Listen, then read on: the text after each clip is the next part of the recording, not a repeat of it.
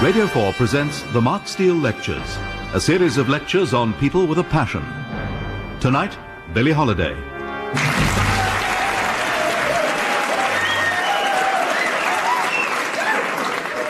Oh, Lester. Now, this is a bit of a plea for redemption, really, on my part tonight, because I used to hate jazz. When I first heard that jazz musicians were once considered shocking and outrageous, I thought, what?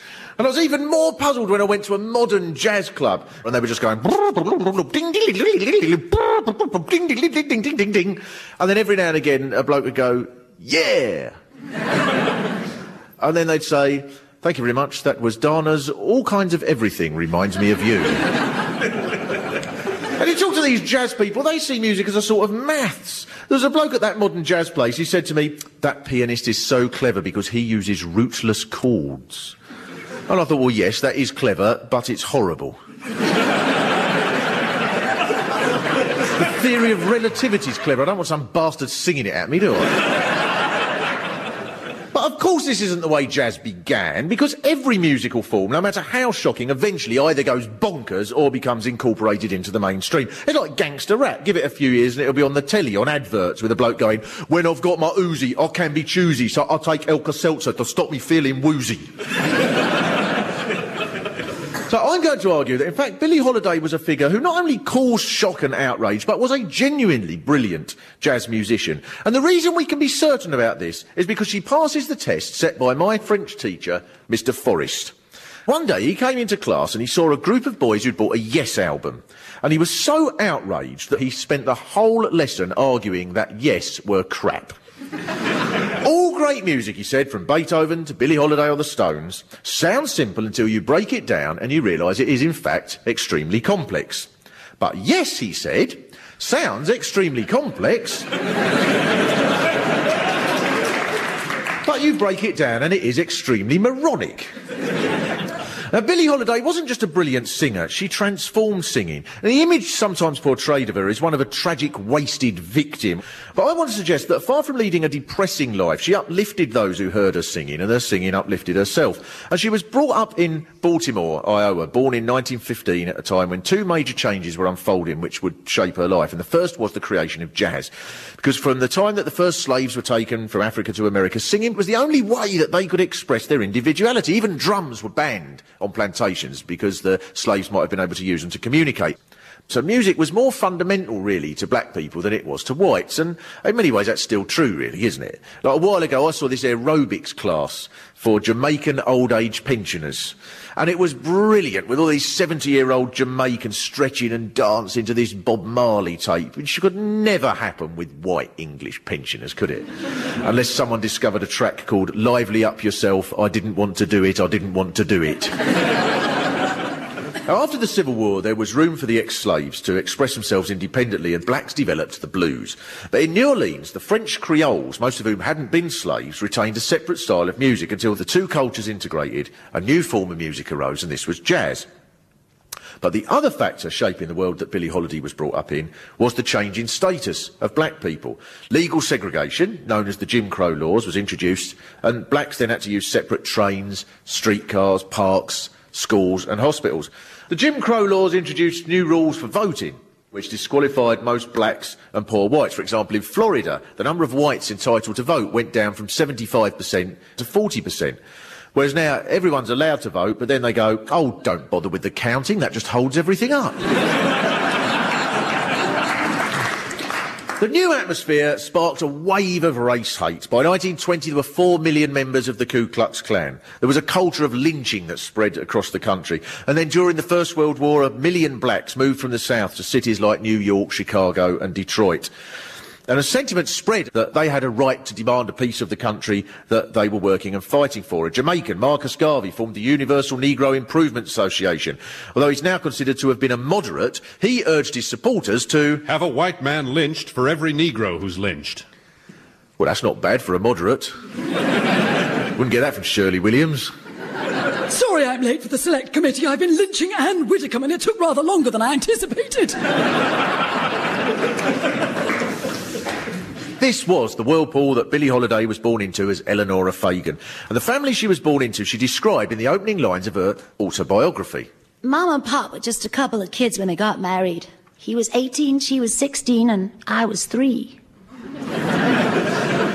When she was born, her mum couldn't afford the fee for staying in the maternity ward, so she had to scrub the hospital floors on the day that she gave birth. Then her mother went away to work, so Billie was brought up by her cousin who beat her every day. At the age of 10, she went to work as a cleaner at a brothel shortly after she was raped, and when the police arrived, they arrested her. At 13, she went to New York and became a prostitute until she refused to go with a bloke called Big Blue, so the brothel grassed her up and she went to jail. The only redeeming feature was that her proximity to brothels put her in touch with music. So at Alice Dean's brothel, she would listen for hours to Louis Armstrong and Bessie Smith records. In a funny sort of way, it must be quite an honour for a musician if your records get played in a brothel. Because I bet there's not a brothel in history that's played Cliff Richard.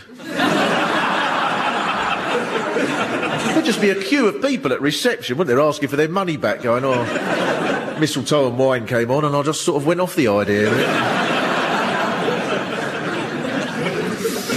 In the 20s, there was a boom in the live music scene, especially in New York, where Billie had moved to with her mother. And the basements in the brownstone dwellings around the city were ideal venues for illegal clubs called speakeasies during Prohibition, and jazz was booming. Billie decided to try and get a job as a singer in these new clubs. She said with defiance, I was determined never to become some rich man's maid like my mother. She sang at a Harlem restaurant where her mother was a cook and was taken on by other clubs where she earned around $35 a week from tips, which she had to pick up from the table between her legs. The money was split with a pianist who had a mirror on the piano to check how much the singers were taking. And these clubs would go on all night. Monet's Supper Club was pretty typical. It started around midnight and usually went on until 6 and sometimes till 9. So in Prohibition America, it was considerably easier to get a late drink than in 21st century London. Now,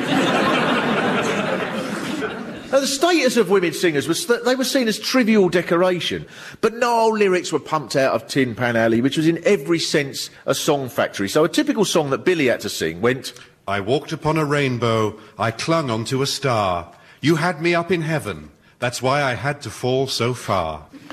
And you could feel some bloke in an office on a Friday afternoon going, oh, Christ, quick, come on, otherwise I'm going to miss my train. What rhymes with star? Car, guitar, Far, that's it, fall so far, that'll do, I'm off. With no idea that 70 years later, if Boyzone saw it, they go, star 4, that's amazing, let's mime to it. Billie was one of the most popular singers in the clubs, and she changed her name from Eleanor to Billie after her favourite actress, Billie Dove. And then the MC of the famous Apollo Club booked her, where she was an immediate hit. The Apollo's owner said, You never heard singing so slow, so lazy with such a drawl. It ain't the blues. I don't know what it is, but you gotta hear her. Now, she may not have been aware why she was so different, but it was probably this. One of the differences between jazz and the blues was that jazz allowed the musicians to improvise solos. Louis Armstrong was the first to recognise this, and then Lester Young adapted the solo to the saxophone. And this, in segregated, Ku Klux Klan-infested America, was a way for black people to convey self-expression. And Billie Holiday applied the same method to singing. She sang her notes around the beat. For example, 'Cause he ain't got rhythm.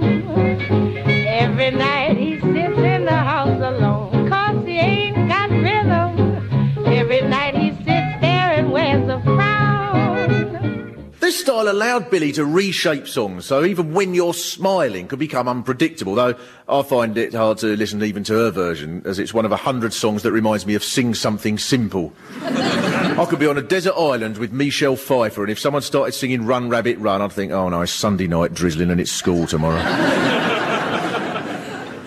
So each word became an expression of emotion. That may be why her pianist Bobby Tucker said, A singer like Ella Fitzgerald says, my man's left me, and you think the guy's gone down the street for a loaf of bread. But when Billie says my man's gone, his bags are packed and he ain't never coming back. which is probably unfair on Ella Fitzgerald, but you get the point. Britney Spears would sing, and now you've left me in floods of tears, and use exactly the same expression as if she was singing Shake and Vac and Put the Freshness Back. And what sort of passionless society could create such a thing as Muzak, where every possible twinkle of expression or syncopation is removed to leave...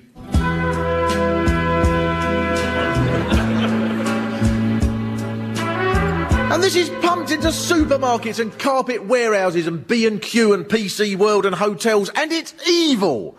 Surely nobody likes this cack, do they? They can't do, because you never get live music gigs. Hello, Glasgow. Here's one we know you all know.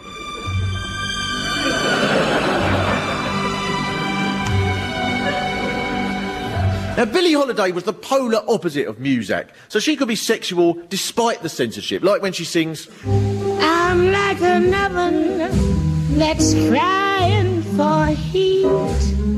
So she makes I'm like an oven crying for heat sound filthy. If Britney Spears sang that, you'd think it was an advert for Dixon's.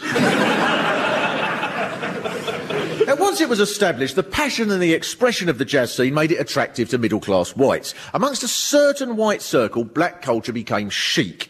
So clubs catering for whites were set up and given names to connect them with the South, like the Kentucky Club or the Cotton Club. Though in reality they bore no relation to black culture at all. It was similar to fake Irishness today. It's this yearning for quaintness, a culture we imagine to be full of passion because ours hasn't got any. This is why the Americans love to pretend that they're Irish, isn't it? I was on a plane going to America once when this American woman said to me, I'm 70 years old and I've just been to Ireland for the first time, which is so exciting because I'm Irish. And I wanted to grab her and go, how can you be Irish if you're 70 and you've just been there for the first time? God, are all Americans like this and can't understand that there is a difference between being from somewhere and having been somewhere once? Do all Americans get this mixed up? Does Neil Armstrong go around saying, I'm from the moon, you know? Billie's style made her popular with certain audiences, but not with those expecting a mainstream act. So she was booked to appear as the regular singer at the Grand Terrace in Chicago for $75 a week. But each night as she came off, the manager, Ed Fox, harangued her, and Billie's account of the last row was, He said, why should I pay you to stink my goddamn show up? Everybody says you sing too slow. So she threw the office furniture at him. And then she was sacked. Why were they all worried about how fast she sang? It's as if capitalists just can't stop thinking about production targets. Even when it comes to singing. Come on, you've got to get another 2 verses done in that time. There should have been a union rep going, well, no, I mean, she can't do more than 23 words a minute, you see, or she'll be taking words off the other singers, you see.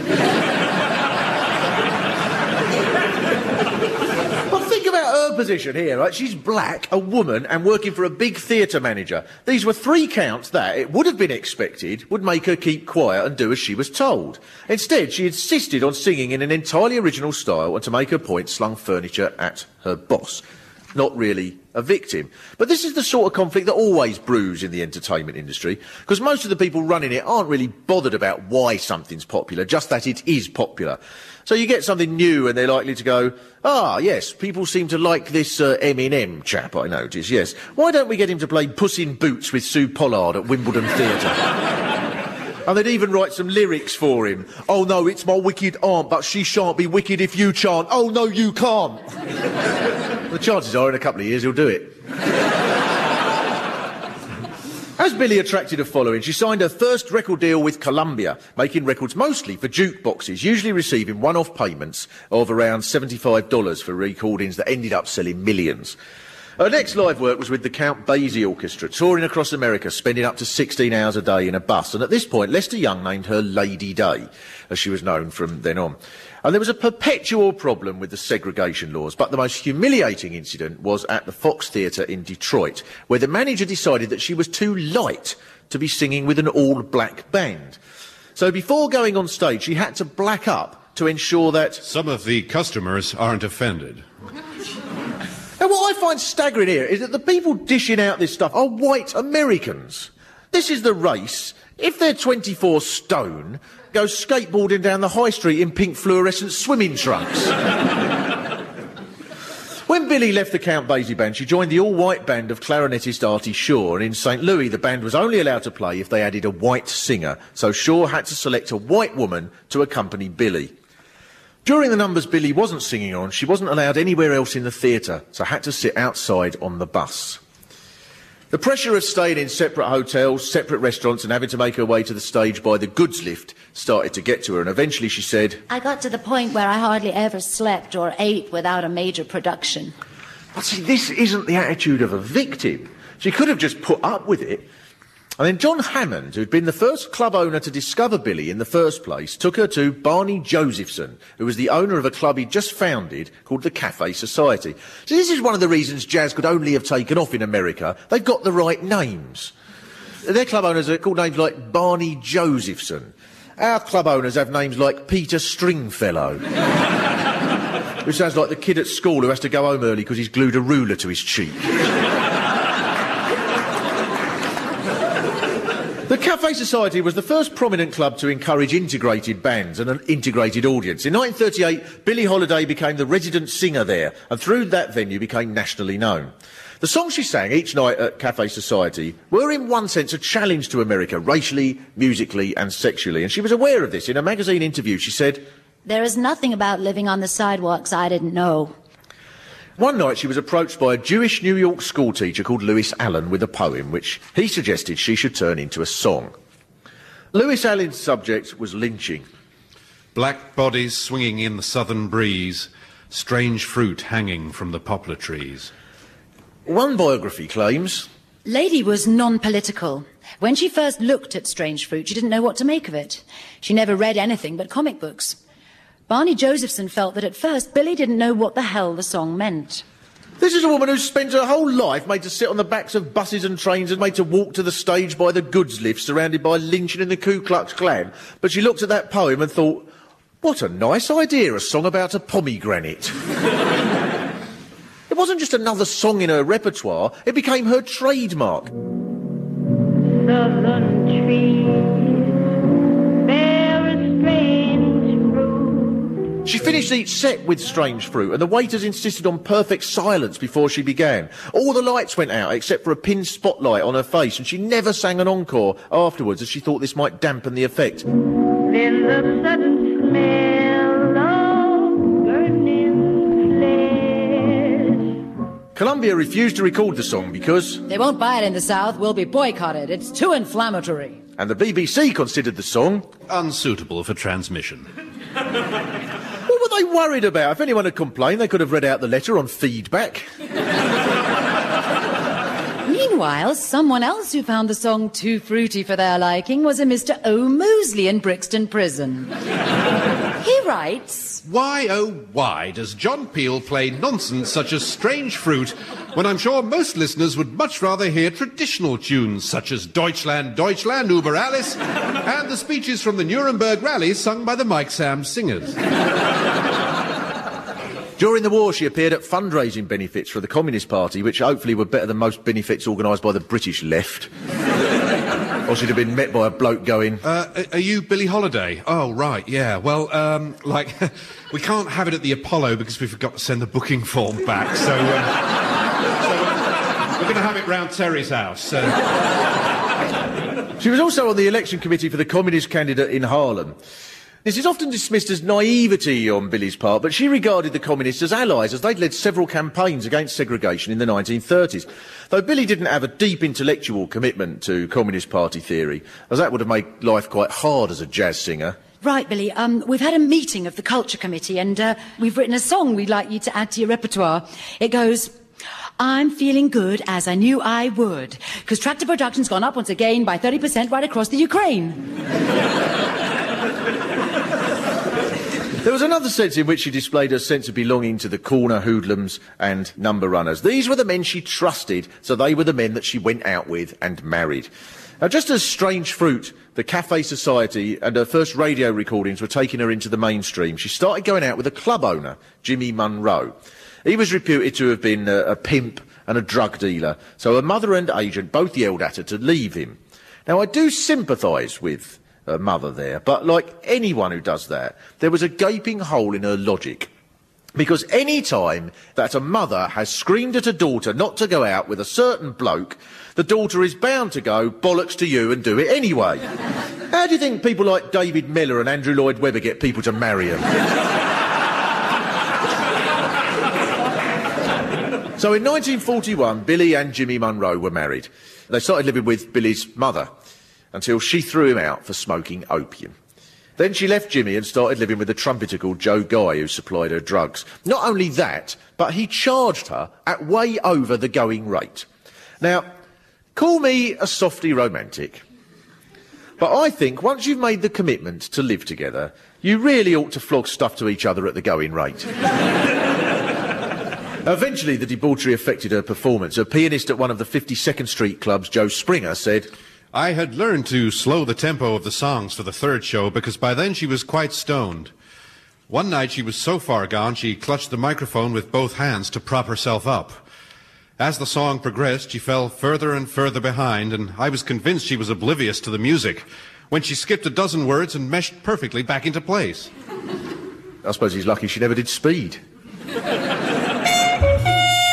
Summertime and the living is easy. Fish are jumping and the cotton is high. When your daddy's rich and your mom's good looking, so hush little baby and don't you cry.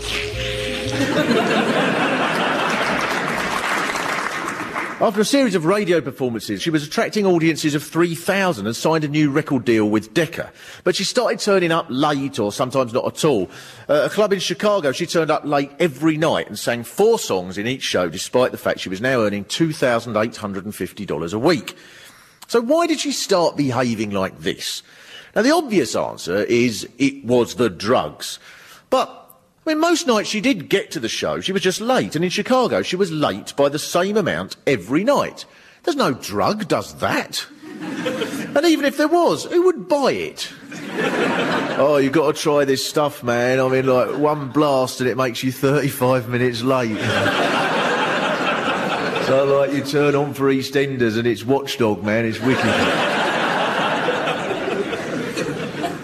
But there was another side to Billie's decadence and debauchery that's missed by the people who deride it and by those who see it as part of that victim status. She enjoyed it. It's fun to wake up on a mate's floor, gradually piecing together the previous night until you think, hang on, how did we end up in a bowling alley with a horse? So these people who say, of course you can enjoy a drink, but you enjoy yourself more if you do it in moderation, are talking cobblers. If you spent the night jamming in a Harlem club through a hazy, drunken mist with the country's finest musicians until 7 in the morning, what would you think if someone said, we had just as good a time as you with a glass of sherry and a video of Heartbeat? And it's the same with drugs. You can't alert people to the dangers of drugs unless you acknowledge that people take them because they enjoy them. No one has to warn teenagers about the danger of sticking your face into a hive of wasps. Because it's not fun. So no one does it. She booked herself into a sanatorium to come off drugs. But a few weeks after leaving the sanatorium, she was singing with Louis Armstrong in Philadelphia, and the police, acting on a tip-off, waited for her back at the hotel. Her hotel had been raided by the Federal Bureau of Narcotics, who found heroin there. Firstly, I don't know why Billie just didn't do what British athletes do and say, my body made those chemicals naturally. Whenever I sweat, me glands produce heroin capsules. Billie was sentenced to a year and a day in the Federal Reformatory for Women in West Virginia, where blacks and whites ate and slept in different wings of the prison, and Billie's job was to look after the pigs. A few days after she came out of jail, she played Carnegie Hall, performing 25 songs and 6 encores to 3,000 people. She stayed hidden from dealers and changed her agent in an effort to keep off the heroin. But Billie's next problem was that to work in a building that sold liquor, you needed a cabaret card, which you couldn't get if you had a criminal record of any sort. And now the FBI withdrew her card. So she could only work in theatres, but no longer in clubs. And these were ideal circumstances then for her to start a new relationship with a dependable, sympathetic figure. So instead she chose a boarding businessman who robbed her. Billie's new man was John Levy, and he controlled all her finances. At first he bought her a mink coat and a Cadillac and boasted that this showed how generous he was, which would be fair enough, except that he bought them with her money. In fact, he was using the same tactics as the private rail companies. Take billions of pounds off us, then on the odd occasion they spend some of it on repairing the railways. They go, there you go, baby, I'm looking after you. Billie was arrested again for possession of opium. Soon after the arrest, Levy had left her, stealing back the mink coat before he went. And even after that, she said, but if he was to walk in the room this minute, I'd melt. And she recorded an old Bessie Smith song to make a point called Ain't Nobody's Business If I Do, which includes, I'd rather my man would hit me than for him to jump up and quit me. Ain't nobody's business if I do. And the way she sings it, you can't imagine it's possible to be more defiant about the right to be walloped. Though I'm surprised that when John Levy heard it, he didn't say, I should get the money for that song. If it wasn't for me hitting her, she'd never have thought of singing it. I'm being wrong. After the court case, she drifted back onto the heroin until her liver and her heart went wrong, and she recorded one album while being held onto a stool by a nurse. She preferred to be backed by this time by string orchestras, and she still insisted. I can't stand to sing the song the same way, 2 nights in succession. If you can, then it ain't music. It's drill or yodeling. And the jazz phrasing was still there, but the drugs did take their toll. She was weaker and she was less sparky. She married another man, Louis Mackay, and the pair of them ended up on another drugs charge. She toured Europe and became especially popular with black Algerians in France who were supporting the anti-colonial movement, but she was falling apart. Her best friend, Lester Young, died from alcoholism, and this seemed to sap the last of her strength. She weighed only 7 stone, and in 1959 she collapsed in New York and was put in an oxygen tent. She hadn't seen her husband for several months, but he arrived to get her to sign a contract for a film about her life. The police removed her newspapers, her radio and her record player, but they needn't have worried, as on the 17th of July she died. She had 70 cents credit in the bank. Now the Western world looks back on episodes like segregation and the mania that went with it with slight embarrassment. See, bigotry always looks irrational from a distance, but like common sense close to home. When asylum seekers arrive, almost every newspaper starts screaming, like the Daily Mail headline, that asylum seekers come here illegally, so they can enjoy the hotel's extras and watch cable television. So, they go, it's been a strange few days, in the back of a lorry fearing for our lives surrounded by our own urine, but worth it because now we can watch pole vaulting on Eurosport.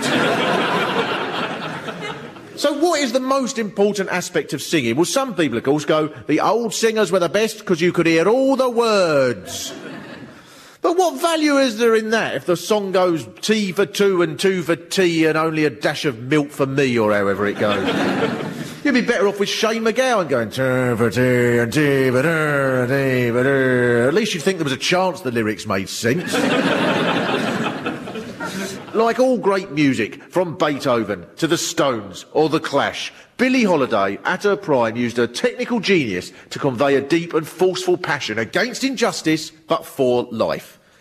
When asked why so many jazz musicians died young, she said, because we live a lifetime in every day. But for modern jazz fans, like the ones at that club that I went to, here is the whole lecture again, specially customised for you using nounless sentences. This is of A4 on my, because I used to hate. When I first heard that were once considered shocking outrageous, I thought, what? Yeah! The Mark Steele Lecture was written and performed by Mark Steele with the help of Martin Hyder and Carla Mendonça.